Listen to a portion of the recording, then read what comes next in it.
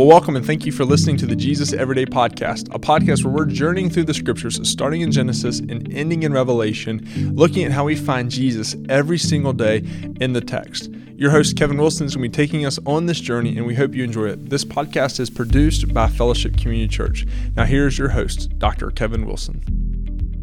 Well, hello, friends.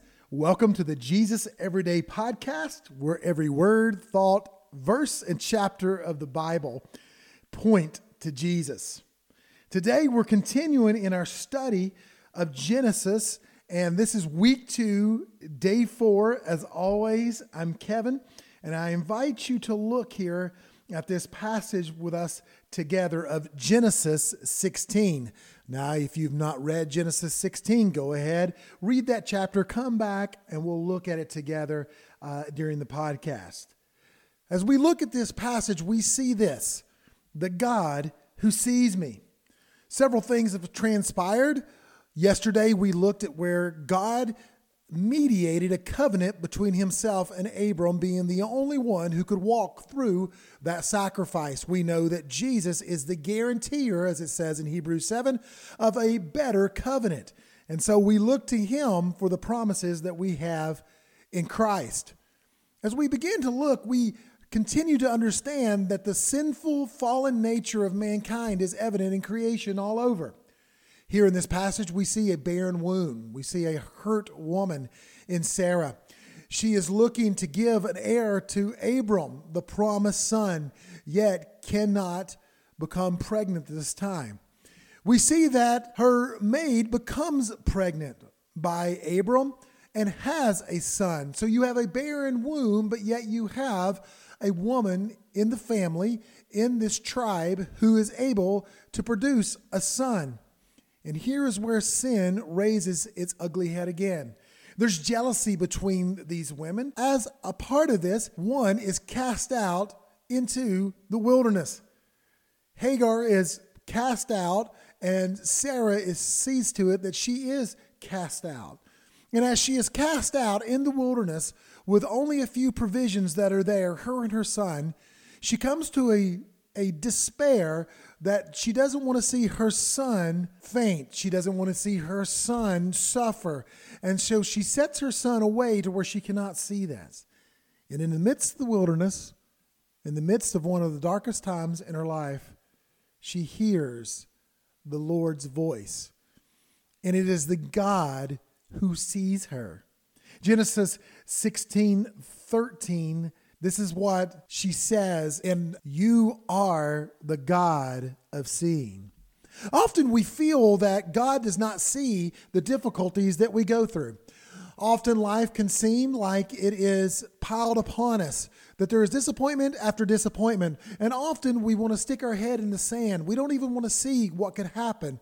That we fear the future and the one who holds the future, but yet we can see from this passage that God sees her. Where do we see Jesus in this passage? Well, we can look to the scriptures because Paul uses this passage as an allegory. What do I mean by the term allegory? An allegory is a picture of something, a thing, an object, a story that is used to tell a biblical truth or a truth in general. We see this in Galatians when he gives the example of Hagar and Sarah. This is in Galatians 4, Galatians 4, verses 21 through 31. Paul writes in Galatians 4, "Tell me, you have a desire to be under the law. Did you not listen to the law? For it is written that Abraham had 2 sons, one by a slave woman and one by a free woman. This is Hagar and this is Sarah. But the son of the slave was born according to the flesh, while the son of the free woman was born through a promise." Now, this may be interpreted allegorically. These 2 women are 2 covenants or 2 promises, like we've been talking. One is from Mount Sinai, bearing children for slavery. She is Hagar. Now, Hagar is Mount Sinai in Arabia. She corresponds to the present Jerusalem, for she is in slavery with her children. But the Jerusalem above is free. She is our mother. For it is written, "Rejoice, O barren one who does not bear. Bring forth and cry aloud, you who are not in labor. For the children of the desolate one will be more than those of the one who has a husband. Now you brothers are like Isaac, are children of promise. But just at the time he who was born according to the flesh persecuted him who was born according to the Spirit, so as is now. But what does the Scripture say? Cast out the slave woman and her son, for the son of the slave woman shall not inherit with the son of the free woman. So brothers, in verse 31, we are not children of the slave, but of the free woman. What do we see there? That may have muddied the waters a little bit more. But here's what Paul is saying. Hagar represents those born under the law, those born out of a natural will. And that's what happened with Abram. Abram did not want to wait on the promise of his son Isaac. And so by having the son that he had two sons. One, Ishmael, represents the law and Mount Sinai and the crushing weight. But later on, as we'll see, as we journey through the Scriptures, he will have another son in his old age, a son of promise, a son named Isaac, the forerunner of the one who has made us free, that who is Christ, the Messiah.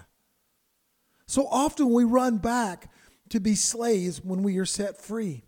So often we take things in our own hands and do not wait upon the Lord like Abram and Sarah did. And there are consequences to that. They're the consequence of what happened to Hagar and what happened to her son. But yet, God saw that. God took care of Hagar. God took care of her son.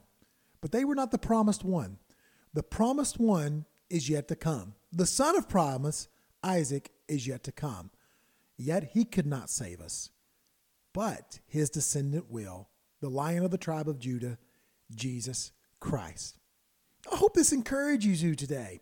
I hope that you do not go back to a yoke of slavery, but you're free and you live in Christ each and every day. Thank you for tuning in to the Jesus Everyday podcast, and we'll see you again tomorrow as we continue in our study of Genesis.